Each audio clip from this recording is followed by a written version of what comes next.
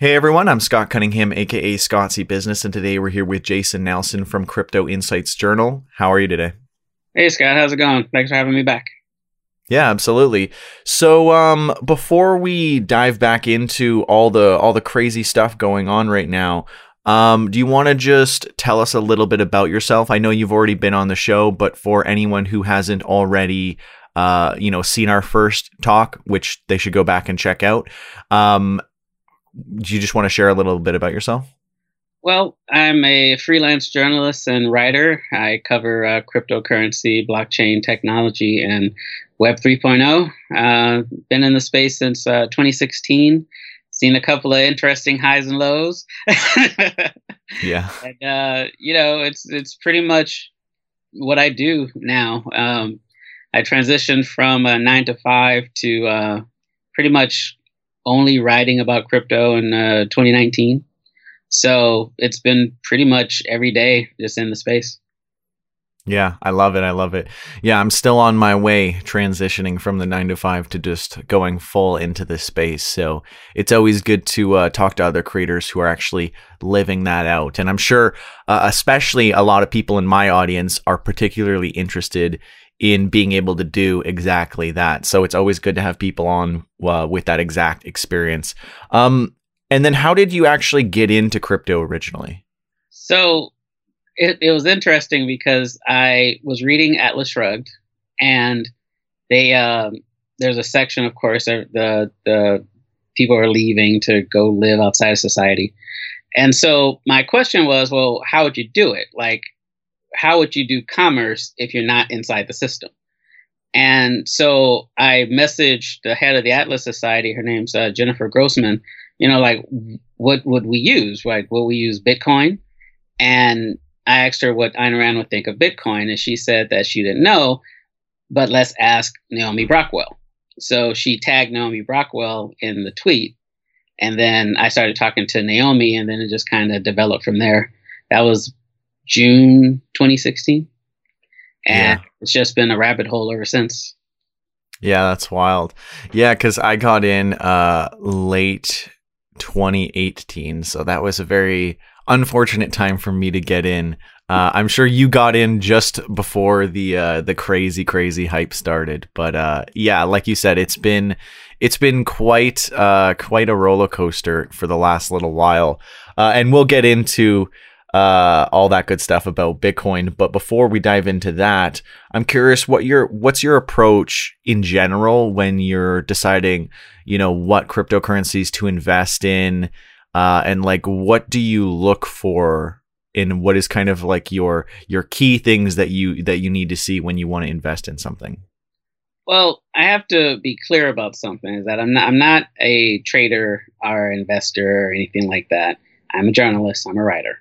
Hmm. So for me, I I look primarily at Bitcoin, Ethereum, the cryptos that are actually have a market, like a real world market. And Hmm. not to say that other cryptos don't have a real world market, because Litecoin is doing all kinds of crazy things. But if someone were to pay you in a particular crypto, what could you do with it except change it into Bitcoin or Ethereum? Right. So for me, I pretty much focus on Bitcoin and Ethereum as this is what I'm going to have personally. Now, Hmm. that's not to say that you can't get into the thousands of other cryptocurrencies out there. By all means, knock yourself out. But what can you do with it besides wait for it to pump? Is how I look at the different cryptocurrencies. So for me, it's pretty much Bitcoin, Ethereum, Litecoin, something that I can actually buy food with. Hmm. you know, Yeah. that's just the Yeah. way I view it. And for me, I think it's safer that way. Like I still have, like when I write most of my articles, I get paid in regular money, just USD. So I still have a need to interact with USD. I'm not one of those crypto savages who I just live off of Bitcoin. I'm not one of those guys, So I try to keep it as simple as basic as possible without getting, too lost in the weeds. Yeah. No, and I mean that makes a lot of sense to me because I'm pretty similar in that I've probably got like 90+% of my investments in Bitcoin and Ethereum as well, just because those are kind of like your blue chip cryptos, and they have the network effect. They've got all of the applications, all of the development. And I mean, I've always looked at it just through the case of use case. And like you said, if I can't actually spend it or do something with it, it's always funny to me when people are like, well, yeah, you could always, trade it for Bitcoin or something. It's like, well, that's not a use case. That Right, just that's not a use means case. that just means that. Bitcoin.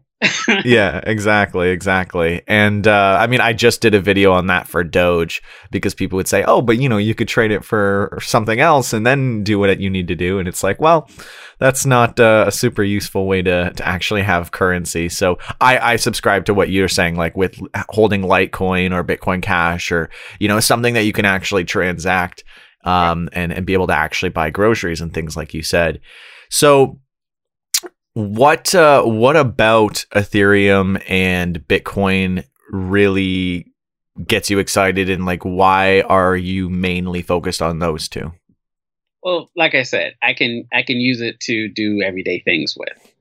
With Ethereum though, I don't see Ethereum more as a commerce type cryptocurrency because of all the things you can do with it, as far as contracts and things like that. It's a business crypto. It's meant for, like for example, NFTs, right? NFTs, Ethereum is perfect for that. In fact, most NFTs are on Ethereum because of the way Ethereum works with smart contracts and all. So it's an enterprise, I think, focused crypto. As much as we kind of shy away from using that word, it is. It's for business. It's great for commerce. It's great, like high level commerce, not buying bread commerce, but starting businesses and corporations on Ethereum seem more of a use case for that because of all the things you can do with it.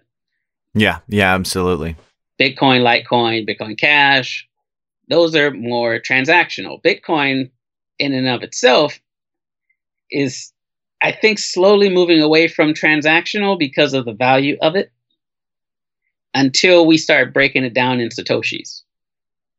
I think in the next 10 years or so, we're going to have to start talking about Bitcoin in terms of Satoshis if we ever want to use it as a form of commerce. Mm-hmm. Because you're not going to spend one Bitcoin on, a night out at McDonald's unless you have like 20, 30, 900 people with you. Yeah. Right? You're not going to do that. But if you have a certain number of Satoshis that equals $20, you can have a night out with that, So we're going to have to change how we look at Bitcoin if we're going to use it as anything other than a store of value. Mm-hmm. Yeah. And I've always seen Bitcoin more as gold. So do you see it being more of leaning towards, like an actual currency or being more to gold? Like, what are your thoughts? Do you think it'll always be able to cover both, or do you think it's kind of going more towards that just store of value as its use case? It's going more to store of value. I mean, and that's not to say that you can't use Bitcoin, of course. We all know you can use Bitcoin to buy things. People do it all the time. But with a price tag of upwards of $50,000 right now, one Bitcoin as a form of purchase is not feasible.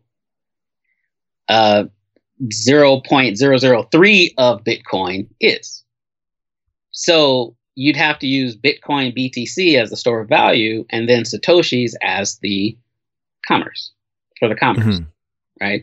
So it would be like, okay, I have 3 gold bars, but then these dollars used to represent these, 3 gold bars. It would be something like that, but I don't know how likely that is because people like the idea of saying I have Bitcoin instead of saying I have Satoshis. I think it would take some some doing to get people to wrap their heads around breaking down Bitcoin that way on a daily basis. Yeah.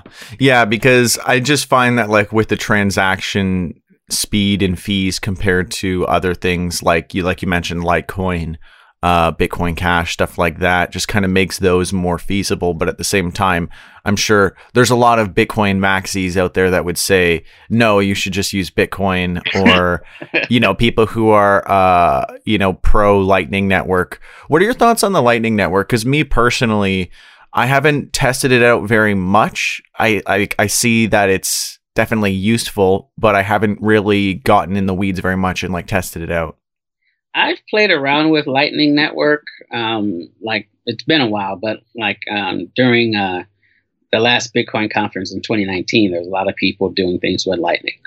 And I like the idea that it makes Bitcoin transactions a lot faster, but there's also the learning curve on how to set it up and how to send it. Because the first time I tried it, I was confused. I'm like, what do you mean I have to open an invoice, send the Bitcoin to it, the invoice gets filled? I was totally lost in it. So, if it can be simplified as to not necessarily the process, because the process actually is simplified.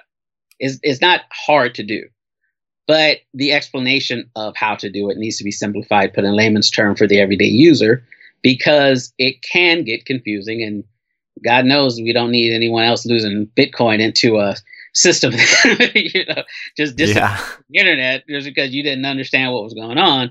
I mean, if you think about it, crypto in 2021 is light years easier than it was in 2016, 2017, 2018 to do, because when I first got into crypto, you actually had to type in the address still. True.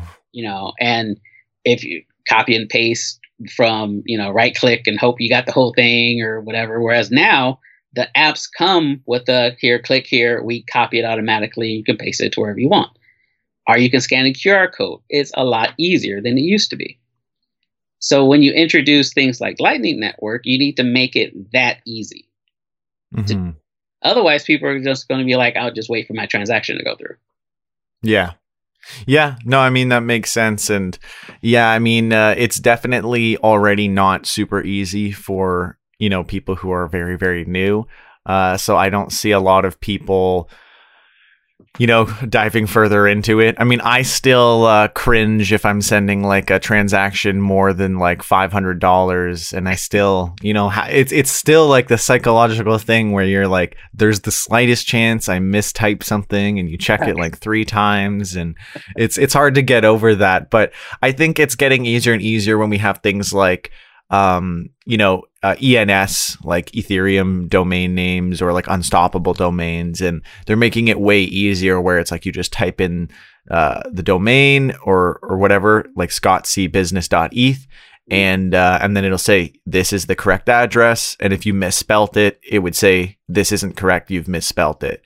I mean, obviously, eventually there might be problems with people buying misspelt domains, but that's probably not going to be an issue for a very long time. Make sure you're spelling it right. yeah, exactly, right? Because you send it to Elon Musk, but there's 2 Ks, and then that just sends to some random person who bought that. So what are your thoughts on DeFi? Well, DeFi is my bread and butter right now. So it's pretty much primarily what I write about. I do freelance work for Decrypt. And, decentralized finance, I think DeFi is where this space is going. You see so many DeFi projects being rolled out on a daily basis. Bitcoin is DeFi as well. If people, for some reason, get locked into Ethereum and DeFi, Bitcoin is DeFi too. It's decentralized finance, right? Finance money. Okay, we get lost in the weeds on acronyms and phrases, but crypto in general is decentralized finance. Now, what I like is a lot of these DeFi projects are becoming behind the scenes type projects where they give you a product and you have no idea it's crypto related. And I really want to see more of that because I really think that's how we're going to get mass adoption. Because people don't want to, a lot of people don't like the idea of dealing in crypto. So if you can create a product that is efficient, easy to use, easy to market, easy to add to app stores, it can be blockchain crypto related, be embraced by the masses, and they never have to worry about am I holding a security or whatever. Mm-hmm. You know. So I think if we start getting more projects like that, I think DeFi is going to become very commonplace, and it's going to take the world by storm more so than it already has. Yeah, yeah.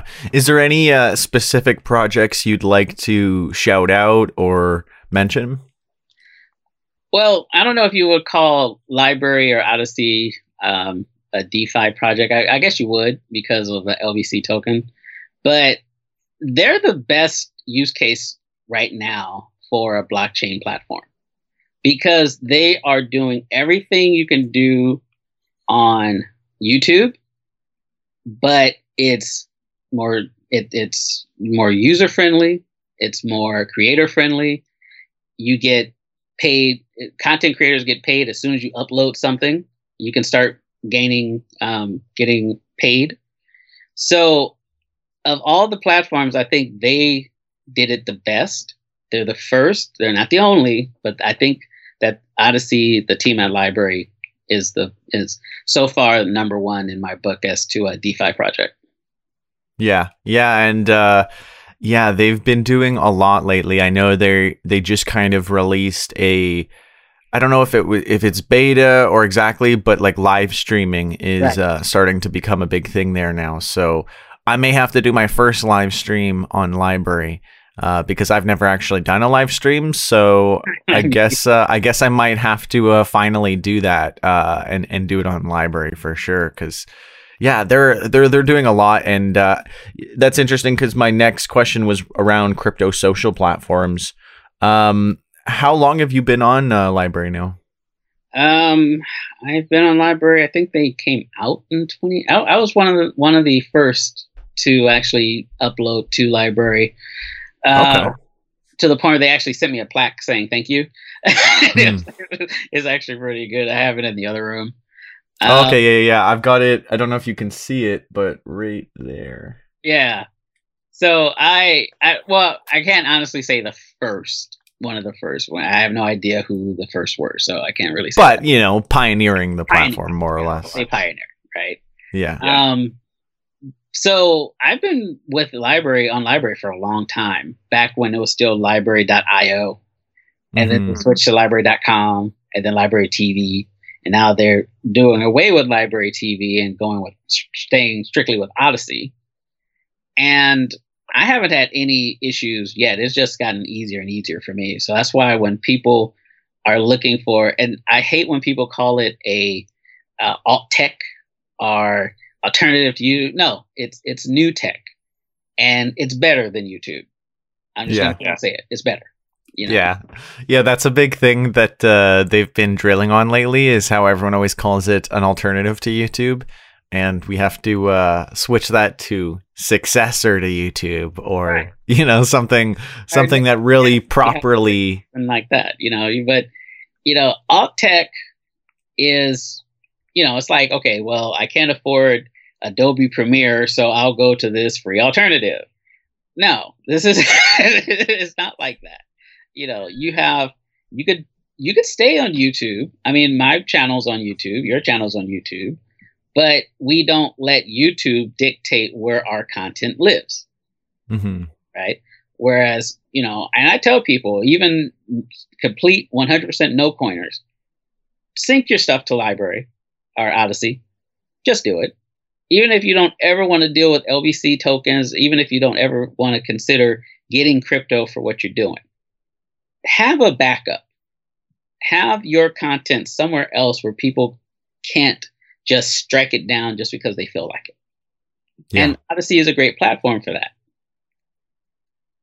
Yeah, absolutely. And And like you said, like even if you're not interested in crypto, it's good to just, patronize these alternatives or successors rather. Even I still am used to saying that. It's hard to saying it, I know.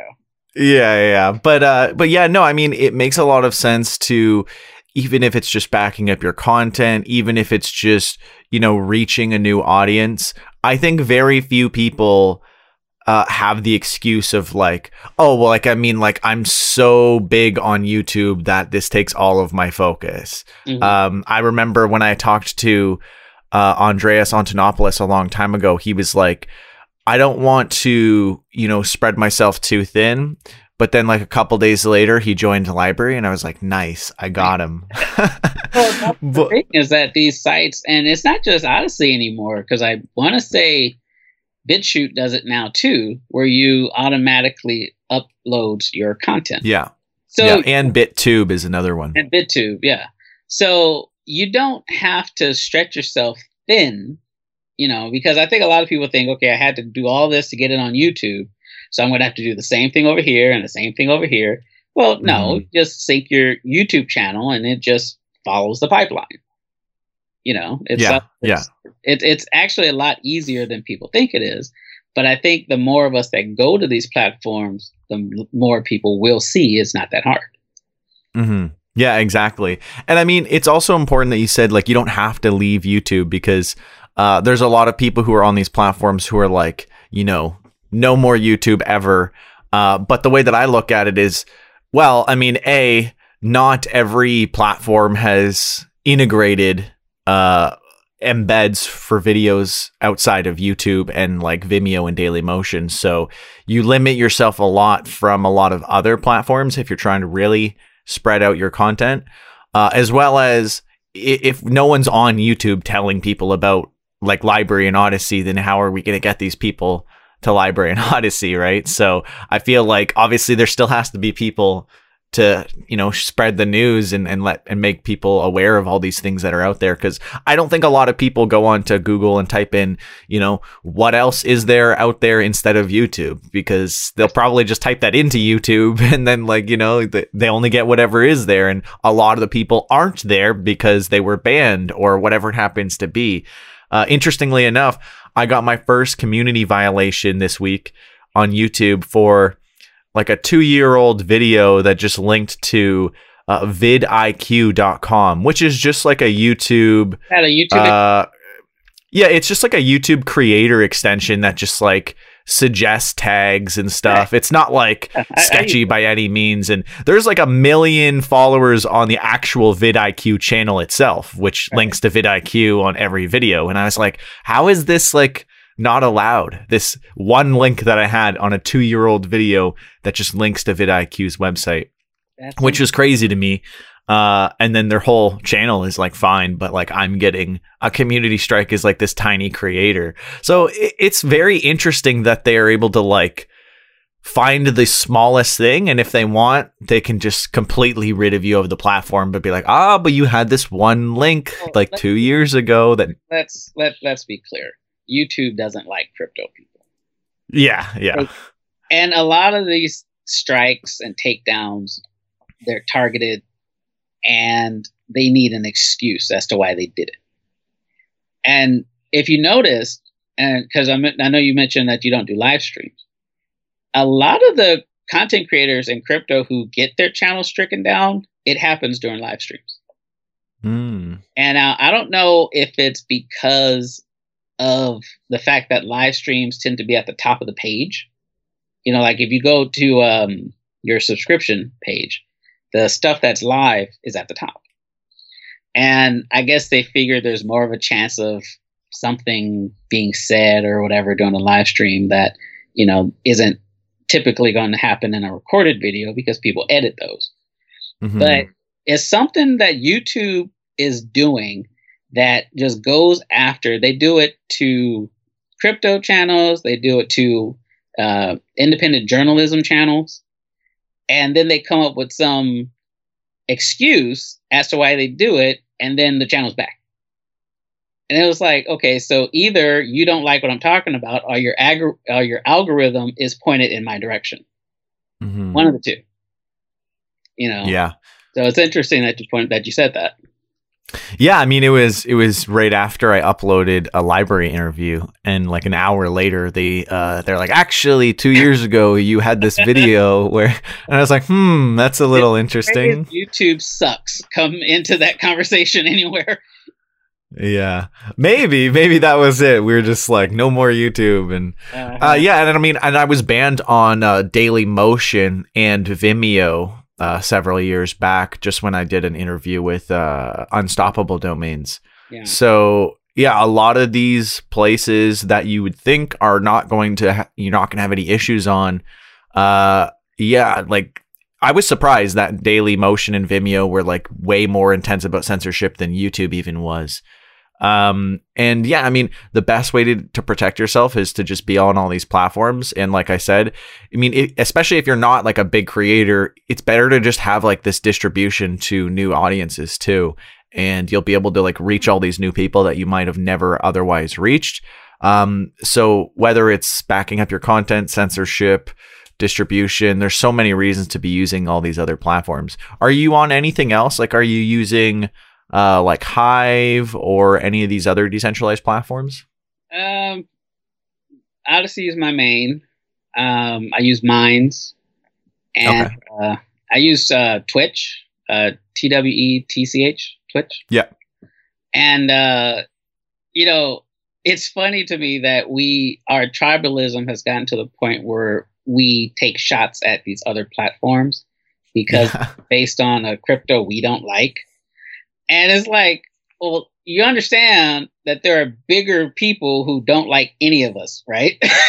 So go check out these platforms and secure your data. You know, don't, the tribalism is just an annoyance that needs to stop. I mean, honestly, it is. You know, yeah. Twitch actually has a lot of interesting features that you don't find on Facebook and, you know, other more mainstream platforms. But because it's BSV, we got to talk crap about it. You know, and it's like, well, come on, guys. It's so much. Let it go. All right. Look, just come on. Just try the different platforms. You might like it, and just go about your day.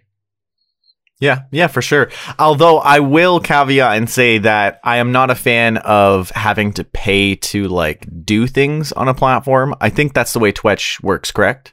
But now that's true. And the thing though that I like about that model is that it tends to keep anonymous, if I can curse on your channel, yeah, go for it.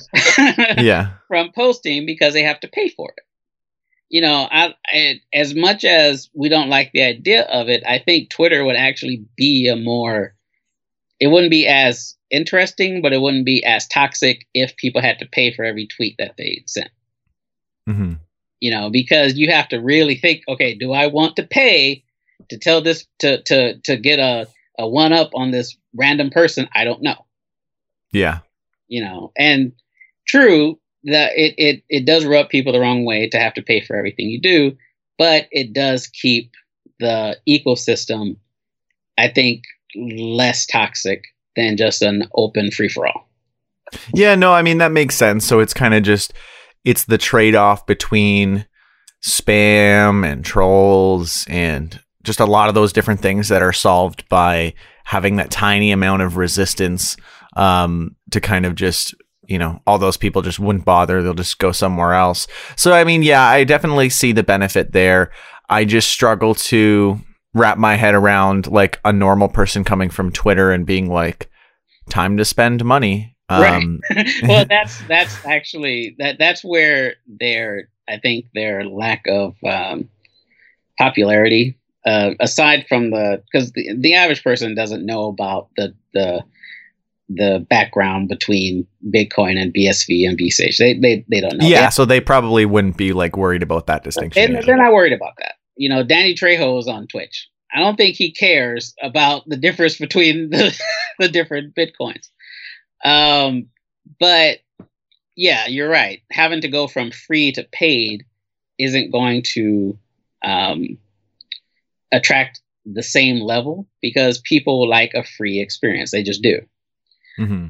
But again, you weed out the toxicity that way.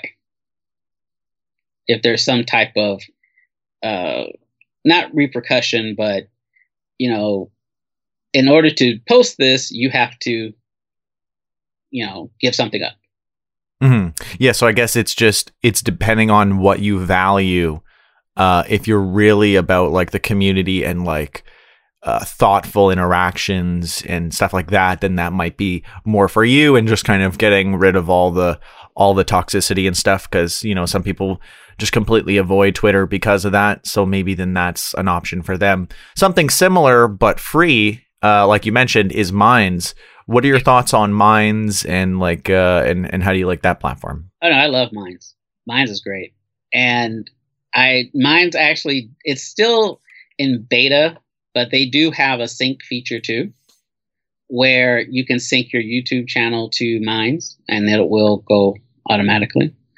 Um, it's not. I'm not sure if if it's paid or unpaid, but yeah, they're working on a feature to get that done. Minds is doing a lot. Ottman, what's his name? Bill Ottman. Yep. Is actually making a Facebook competitor. Yeah. I think in the next few years, you're going to see a lot of people jumping over to Minds. Yeah. And alternatively to Twitch, Minds is free to get started. So to your point, and it has a lot of the same features that you'll find on Facebook. So I think Minds is going to be. I think Minds and Odyssey in the next few years are going to be contenders for the number one spot. Yeah. Yeah. And one thing I really like is that they recognize things that they need to improve on. Like, I recently did an interview with Bill talking about the new tokenomics changes as well as some of the stuff that they're working on.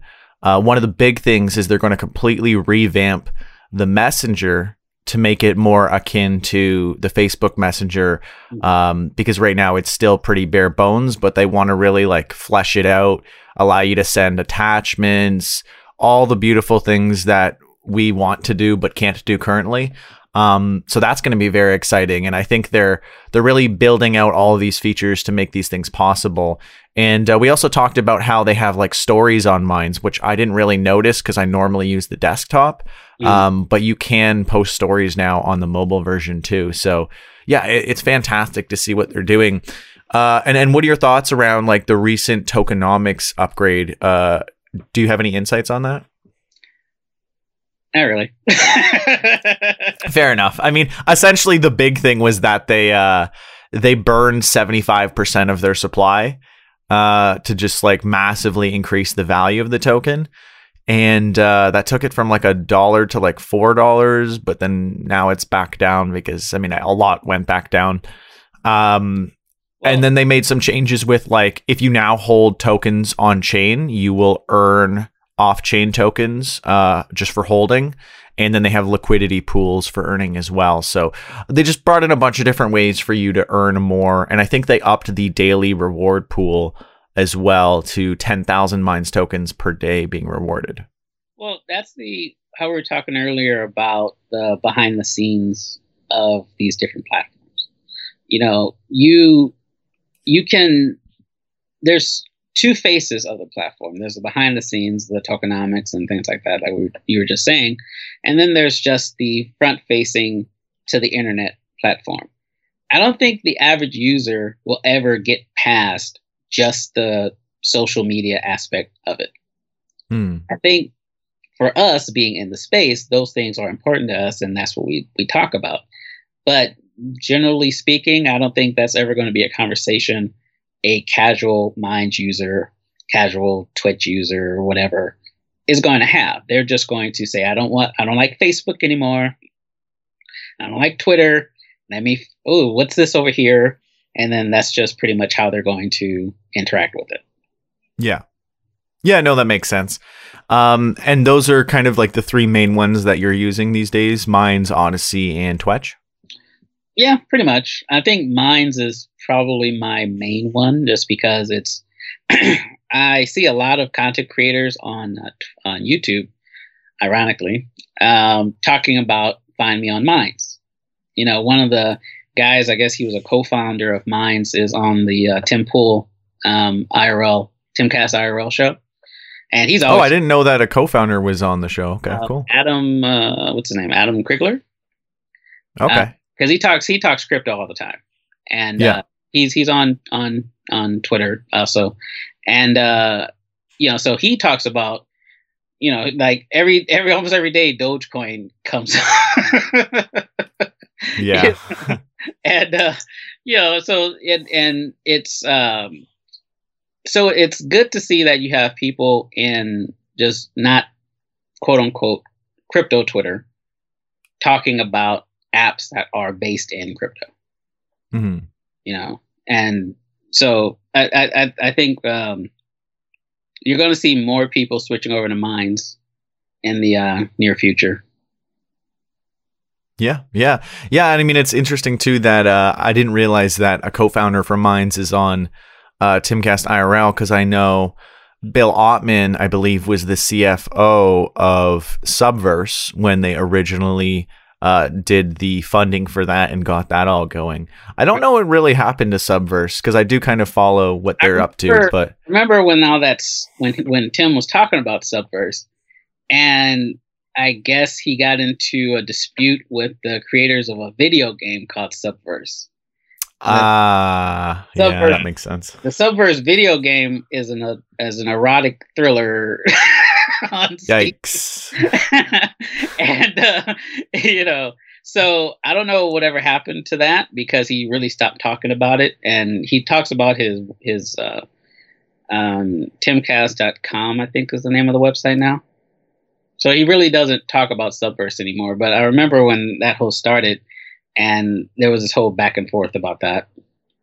Jeez, it's crazy how something can just come toppling down based on like a naming convention or like a logo or something so simple. Yeah. I mean, obviously we don't know everything, but yeah, branding is very important in, well, not only just social media, but just in the world.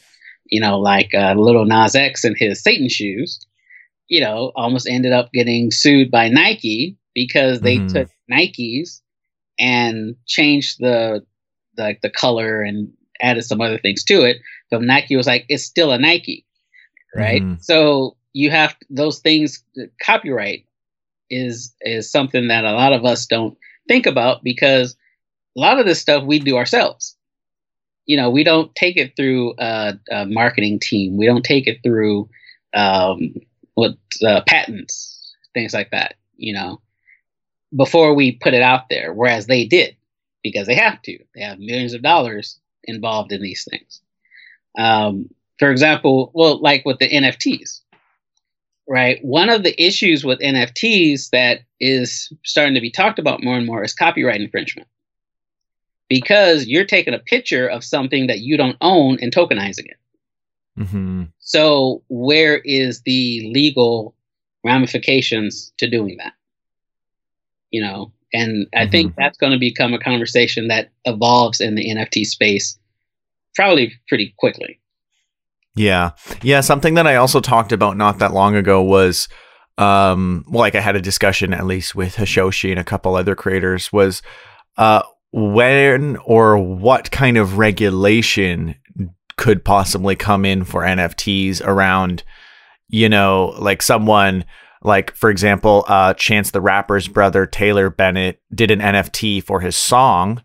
And then you think, well, how is that going to work legally in the future for owning a percentage share of his music? Will there be something around the copyright, or will there be like regulation around, creating these and distributing all of these, and will that be a security and all these different things? And I think because the NFT space is so new, no one's even really thought about that. A lot of people also don't think about the fact that selling an NFT will still be a taxable event. So there's all these things that people haven't really like considered just because it hasn't really come up yet.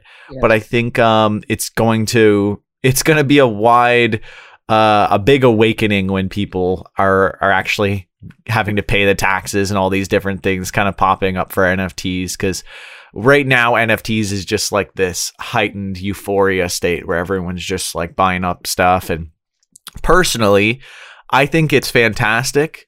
I love what NFTs are doing, but I'm not trying to invest on the ground floor yet because there's so many NFTs that could also just be worth nothing.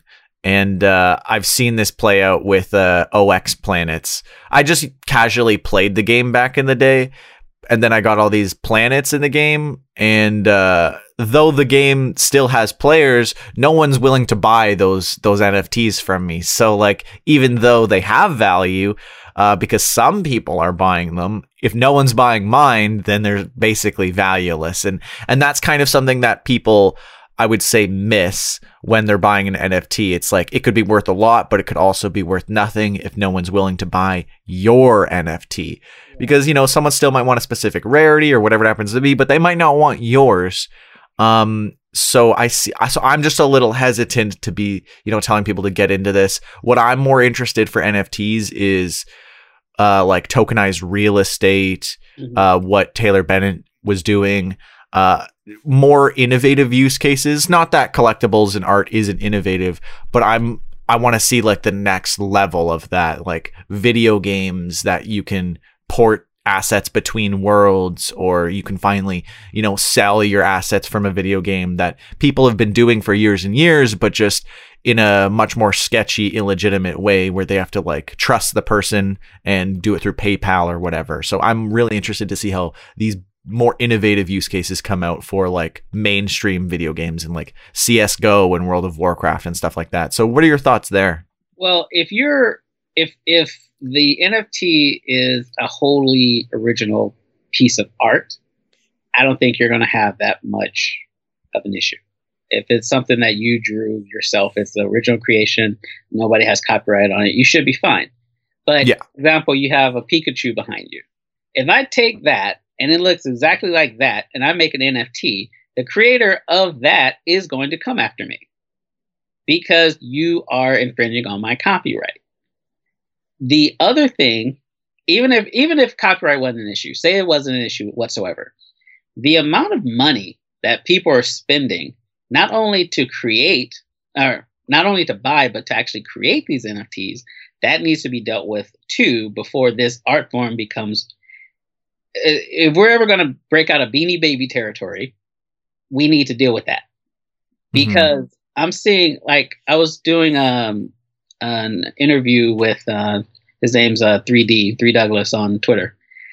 And we were on Rarible, and he was showing me how to create an NFT. And at the time, it was like $150 worth of Ethereum or gas fees. Oh my geez. That's and crazy. I was like, are you insane? Not to him, but to the platform. Yeah. And I was like, why is it so expensive? And of course, you have to factor in how gas fees work and the price of Ethereum at the time and all these other factors. So that needs to be dealt with. And hopefully the rolling out of Berlin, and I think it's Istanbul is the next. I think London is the next one. London is the next one. Hopefully after those roll out, that will help the gas fees go down, because I think the gas fees are going down as we speak. Yeah. What they were. But no, $150 to post something is insane. Yeah. I mean, I guess if you're thinking that I'm going to be one of those guys that gets thousands of dollars back for this NFT, then $150 isn't that big of a deal. But if you're just playing around with NFTs to see how they work, $150 is a lot of money, you know, to be putting into something that may or may not actually get you any type of return. I mean, it's like mad speculation at that point. Mm-hmm. Yeah, and the interesting thing too is that like there's all these other solutions for NFTs. There's all these other chains and protocols, and I think for the most part, most people getting into NFTs are kind of unaware that most of them are on Ethereum, and that's kind of where a lot of the cost is. I think a lot of new people getting into the space aren't like, oh, well, we can just go and use Flow or Wax or whatever. So like, they're just kind of unaware of that differentiation, and that kind of trips people up. Also, something interesting that I forgot to mention around tax was, I believe I saw something recently that said people issuing NFTs will have to pay like a business tax, or like when you create a piece of art and you sell it, it's taxed way higher than at capital gains for just like owning that as an asset. And I was like, oh yeah, I didn't even think about that. So NFT issuers are going to have to pay significantly more tax as well. And that might be something that they didn't think of as well. So do you think that maybe they'll start just using, I don't know if art law is a phrase that's accurate, but the laws that they use to govern the art industry, the art market, do you think maybe they'll interject that into NFTs? I would assume, yeah, because I mean, it's so hard to. The problem that it always comes down to is how will like the regulators interpret it, right? Are they going to say that it's like the same as art, or is it like an online digital asset? And there's all these different complications. Yeah, I guess for me, it's just really just being concerned about the uncertainty of regulation and tax and how all that's going to affect NFTs. But I'm still super gung-ho on the idea of NFTs and where this is going. So what are your thoughts on some of the different like chains out there and some of the different ways that you can create NFTs, store them, use them, transact? Well, right now I'm doing a series on NFTs with my friend Jeremy Cox. He's CryptoCrypto on Twitter. And we're basically going through Ghost Market and Phantasma and these other alternatives and these alternative chains to Ethereum. Phantasma, for example, is where Kevin Smith is launching his NFTs. And the price to post an NFT on that blockchain is considerably cheaper than on OpenSea and Rarible. And because you're not using ETH, you're using, I think it's Sol and KCal are the cryptos that you're using.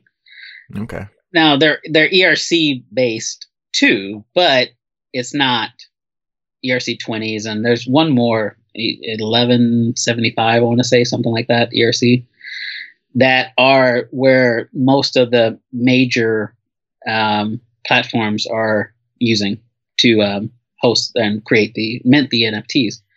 Mm-hmm. So, you have these smaller platforms like Eminem is using Nifty Gateway to do his NFT. And so I think to make the price go down more, we also need to spread out where these NFTs are being hosted. So you have your Ghost Market, Phantasma, Nifty Gateway, just spread it out. Don't put all of your eggs in one basket, and you should see the price go down. Competition does that.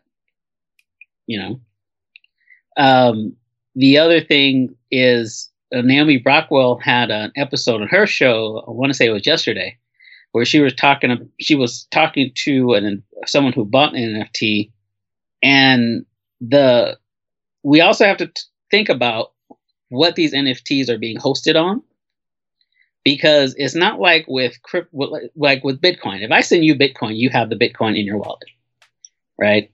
If you buy an NFT on one of these galleries, that NFT, just because you can see it, it's still on that gallery.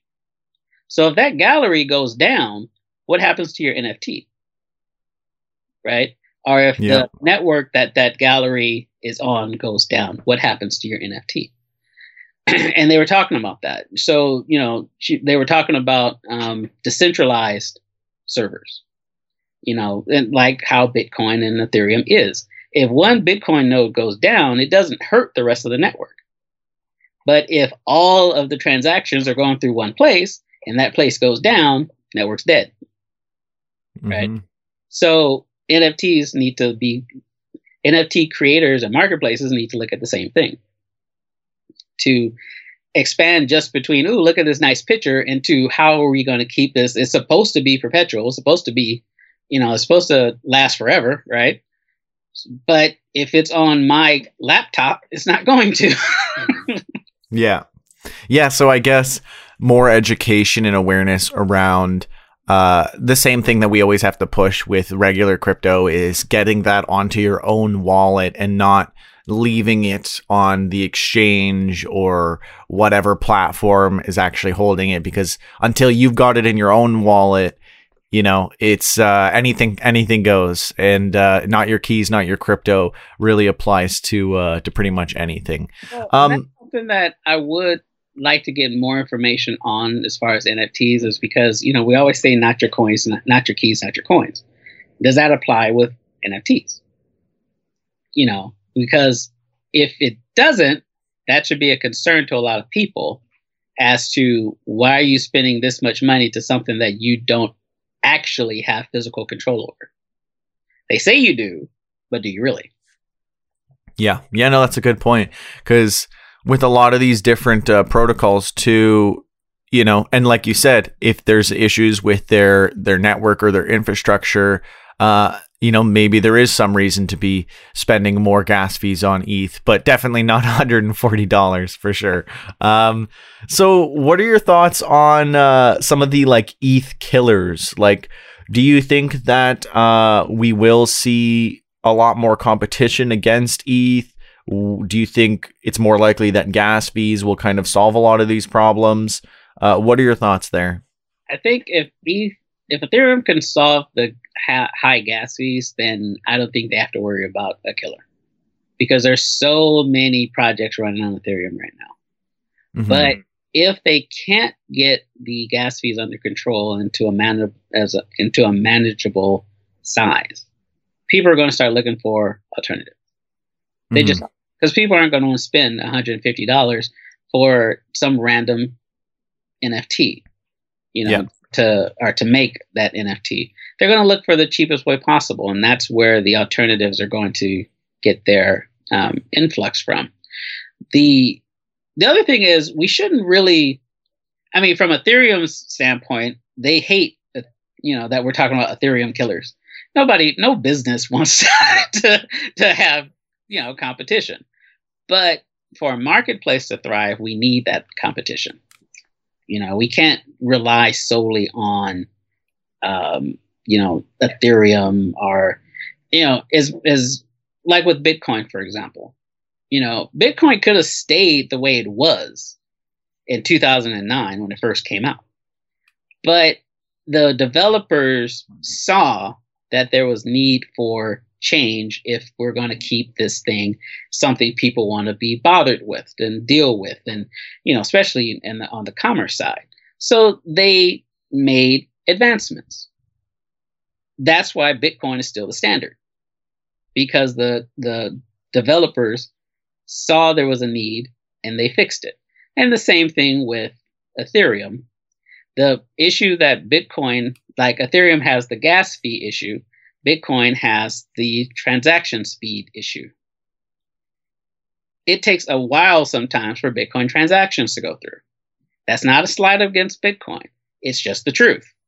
Sometimes it takes a while for this thing to go through.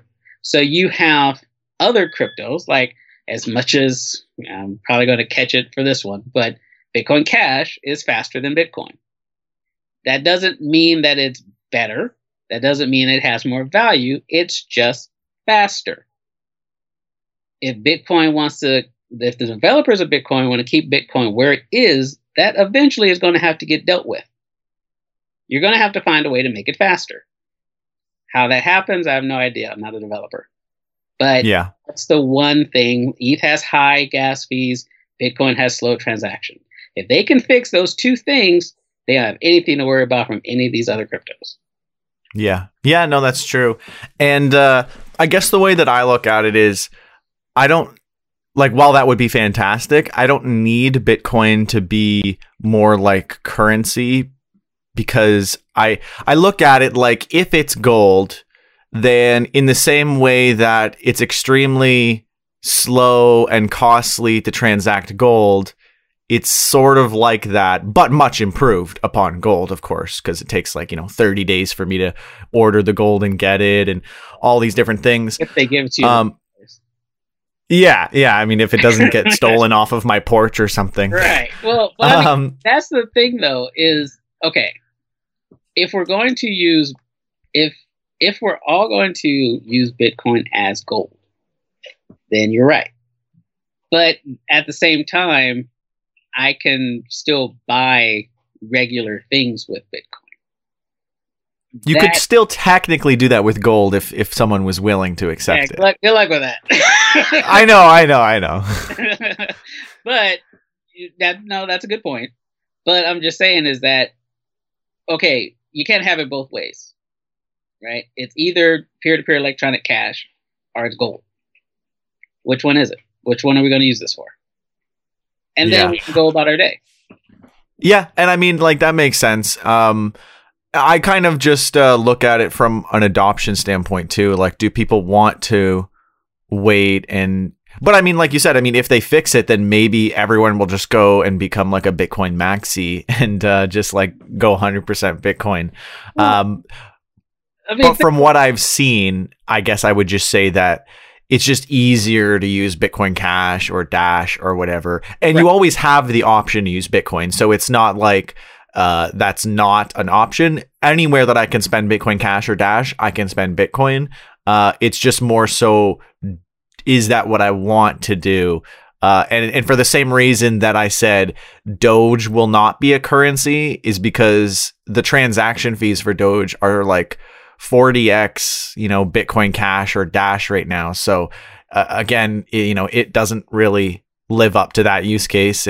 Or if I wanted to spend it on a lot of places, most places are like Bitcoin, Ethereum, Litecoin, Bitcoin Cash, Dash sometimes too. Most don't offer Doge or accept Doge, at least from what I've seen. Sometimes you see it, but then again, you're still going to save a lot of fees just spending something else. So like Newegg accepts Doge now. Really? And wow. I wrote an article about that last week. And, it's interesting that you are... Is it just Doge that they accept, or? Well, no, they go through BitPay. So BitPay added Doge to their list of currency. Yeah. Okay. But, it's odd that, we call this stuff cryptocurrency. But a lot of times we don't use it as currency, and then that's where you start getting your what is this thing conversation, because it was meant to be currency. It was meant to be, I want that Pikachu. Here's 10 Bitcoin for it. Let me have it, right? Mm-hmm. Just like you would if you went to the store. But then we turned it into a Forex market, and Forex isn't currency. You're trading currencies, but you don't. It's investing. Mm-hmm. I think the dollar is going to do better than the Great British Pound, and I'm going to trade my Great British Pounds for U.S. dollars, or I'm going to trade my U.S. dollar for yen, or I'm going to do whatever. And we turned it into that. That's why you have so many exchanges. So now it's not that, and that's where your gold analogy comes from. $50,000 for one Bitcoin is not currency level. That's store of value level. That's gold level, right? But how did it get to that point? Because of the exchanges, right? As long as it was just, I have Bitcoin, you want Bitcoin, one Bitcoin was one Bitcoin. But when you're comparing BTC to USD, now you have the $53,000 Bitcoin. I'm not sure. It went up a lot last night, thankfully, after how bad it dipped. So that was good to see. I mean, my portfolio dipped something like 50,000 in the past week or two, and then recovered a lot. But that's the crypto game, I guess, which is a good segue into my next and final question, which is Bitcoin going to stay bullish? And do you subscribe to the halving cycle theory and or stock to flow model? What are your thoughts on where Bitcoin is going to go this year? Well, Bitcoin is now that you have so many banks and institutions involved in Bitcoin, I don't think we're ever going to see like it was back in 2018 where the market just tanked because there's too many people involved in it now who have um, Bitcoin staying at a high price has they have an interest in it staying at a high price because you have, I mean, JP Morgan has Bitcoin on his books now. Yeah. And they told you it was rat poison. So, I mean, or was that, well, Jamie Dimon was not a fan of Bitcoin, as we all know. But JP Morgan has Bitcoin now. And so I don't think you're going to see the crashes happen like that. And I mean, we went from 62,000 down to almost 49,000 in the last few days, right? But it bounced right back. You know, it's not nearly up to 60,000 just yet, but it didn't drop. It went down and then it kind of like hit the brakes and then started going back up. That's because you have so many people involved. People just aren't dumping the stuff once it hits a certain point. I mean, you're always going to get people taking profit. I mean, what investor wouldn't? But not to the point where people are like, oh, I'm getting out of this, you know, like you did before. I mean, they tried to blame the proposed tax hike on the crash, on the market loss.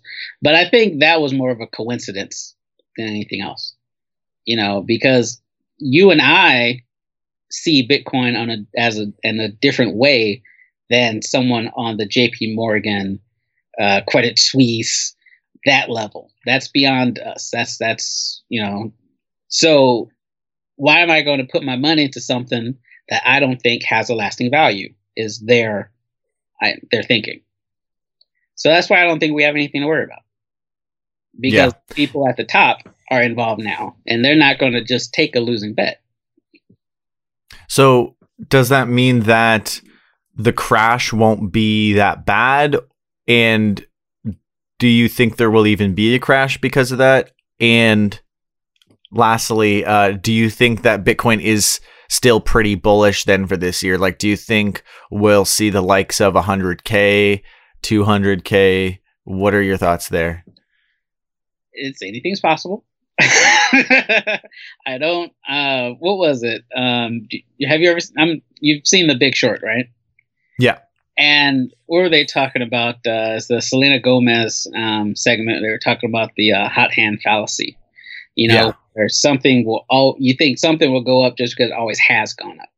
Well, anyone who adheres to that is setting themselves up for a disappointment because everything could crash. Nothing is 100%.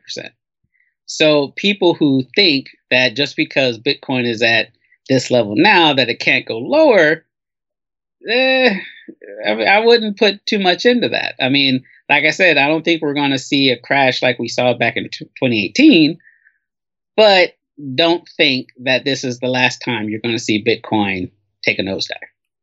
Yeah. Yeah, no, and I agree with that. Like, and what you were saying before, how we have so many institutions and now that there's such a strong support at pretty reasonable levels that we shouldn't really expect to see like below, 40,000 or 30,000 ever again. At least that's my assumption. But yeah, I subscribe to the halving theory and stock to flow model. So fingers crossed, we go to like 200K plus by October or so. Well, at least we keep trying to put a date on it. Just yeah. I mean, it's only because if you look at like the stock to flow model and the way that they've looked at the halving cycle before, at least many people have broken down and looked at that. It like there's a specific amount of days between the previous, I think the previous low to the halving, and then from the halving to the next peak is usually the same amount of days. At least within a few days from the past 3 cycles. Right. You're using logic to make that assumption. Yeah. People are just pulling it out of their rear and going, just saying some off the wall number with nothing behind it. You're using data, which is what you should be doing. But like you go on some of these, like TikTok and listen to some of these guys, and it's just like, where are you getting this? Yeah, I don't know where the valuations for Doge to become worth $1 ever came from. Like in my video the other day, I was saying like, yeah, I mean, Elon Musk says Doge Moon, but he's not saying buy Doge, and he's not saying like, he's not accepting Doge, and he's not paying his rent with Doge. But there was an article how he's going to pay his rent with Bitcoin, and we all know that he's accepting Bitcoin for Tesla and building Bitcoin infrastructure and invested in Bitcoin. So I say, look at what he does, not what he says. Exactly. Right? Yeah. 100%. Yep. Yeah. So, I mean, yeah, I have really high hopes for Bitcoin. Maybe I'm just like too far gone now to believe anything else. But the beautiful thing about Bitcoin is that even if we don't, get some crazy peak this year, I still believe in it enough that in 4 years, in 8 years, whatever, it's still going to probably be worth more than it is today. So, I have almost little to no doubt that would be the case. So the beautiful thing is that even if I miss the peak or whatever, you wait a few years and you're set. Because I bought the last peak and then it crashed from 19,000 to 3,000, and I was thinking like, wow, I must be the worst investor of all time. And then I just waited and waited and waited and waited and waited, and now it's 3x that. Right. So it's it's the long-term game. I think the patience is not really something that our generations are known for.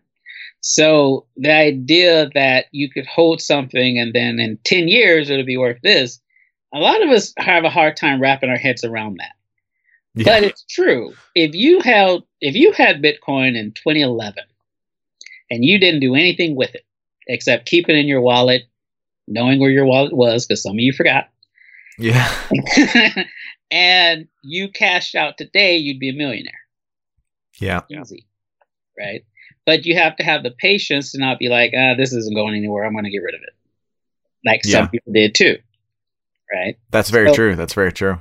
Patience is something that a lot of us are going to need to work on if we expect this thing to have the payoff we all hope it does. Yeah. Yeah. And people need the conviction. Like they need to actually understand why Bitcoin is important. Otherwise, they get that little gain and then they're just like, oh, that's it. I need to sell now. Right. I think that's kind of the way that I look at Doge. Like the reason when it falls so hard that there's no one's like, oh, because obviously Doge is going to $1 because it's so great, so I should keep it. A lot of people are like, well, like we got our 50 cents, so like, let's get out now before this is done. And I think there's very different mindsets, and maybe I'm just biased because I don't like Doge because it's too hype and it's kind of like bad press for the crypto space, I would say. But the way that I look at it is like, people look at Doge and they say, okay, well, now I'm going to get out. But people look at Bitcoin when it dips and they're like, this is a great buying opportunity. I'm sure many Doge holders think like that, but I don't think the average person in the crypto space looks at it like that. And I think they do when they look at Bitcoin. And that's kind of my interpretation. Well, we also have to remember that as much as we don't like people to say it, a lot of people are in this space gambling. Yeah. Yeah. And it's not sustainable and it's not a good idea. But that's where we are now. The between Doge and NFTs, that's pretty much they're gambling. And a lot of people are going to get wrecked because they're not as savvy as they think they are. Yeah. Yeah. I mean, the bull market has definitely got a lot of people glossy-eyed. And I think people are going to have a rude awakening once we go bearish. And speaking of getting wrecked, before we end this off, do you have any thoughts on BitClout? No. Okay, fair enough. I figured I'd ask because it's like the big craze right now. The owner has made like, 200 million off of people's Bitcoin so far. I'm gonna keep my opinion on that to myself until we start seeing if any legal issues start arising, and then we can revisit that conversation. Fair enough. Yeah, that's fair. They got a cease and desist letter, but I'm curious if we see something bigger there. I'm going to drop a pretty crazy expose today or tomorrow. So well, I remember you pointed out on Twitter, CoffeeZilla. His he did 2 great videos, and I've added a lot to what he originally talked about. And I think it's going to be very, very eye-opening. I mean, if anything, the biggest thing to just, too long didn't read is it's provable that they lied about the pre-mine. They said it was 10%, it was 40%, and they're using the pre-mine to artificially inflate all the prices of the tokens on the platform. And it's provable because it's on the chain. So it's pretty crazy that people don't know this stuff yet, but no one's writing about it or covering it, so no one's going to know until and that's why I got to put out this video, because I think people are getting scammed left and right, and if no one actually talks about it, then no one's gonna know. But everyone's hesitant because we don't know if they're gonna release a withdraw function tomorrow or something. But at this point, because of all the craziness, like the lie about the pre-mine, I'm going to say that even if there's a withdraw function, it's still too far gone. But allegedly, anyways, I have a thing I like to say. First we were in Beanie Baby territory, then we were in 2017 territory. Now we're in Fire Festival territory. There's a lot of sketchy things out there. I'm not naming any names, but sometimes it's just obviously something you shouldn't be involved with. But like I said, we're gambling now, so people are just gonna have to find out the hard way. Yeah. And the best thing people could do is avoid gambling and just invest in quality stuff with great fundamentals. Obviously, none of this is financial advice. We have no idea where Bitcoin is going to go, but it's better to invest in something than just keeping your money and losing it all to inflation, even if it's not crypto. At least that's my take. Do you have any final thoughts before we end this off? No, just want to say thank you again for having me on, Scott. I'm a big fan of your work, and just keep it up, man. I think you're doing great. I really appreciate that. And yeah, everyone make sure to go and check out Jason Nelson as well. He's now branded under Crypto Insights Journal again on YouTube. So make sure to go and check out all of his stuff there. And your Dragon Wolf Tech on Twitter, I believe, right? Yes, sir. Perfect. So go follow him there. Check out his stuff. Also check him out on Library and Minds. I'll make sure to include all that good stuff in the description below as well. Again, thank you so much for being on the show. Thank you for having me. I appreciate it. All right. Cheers.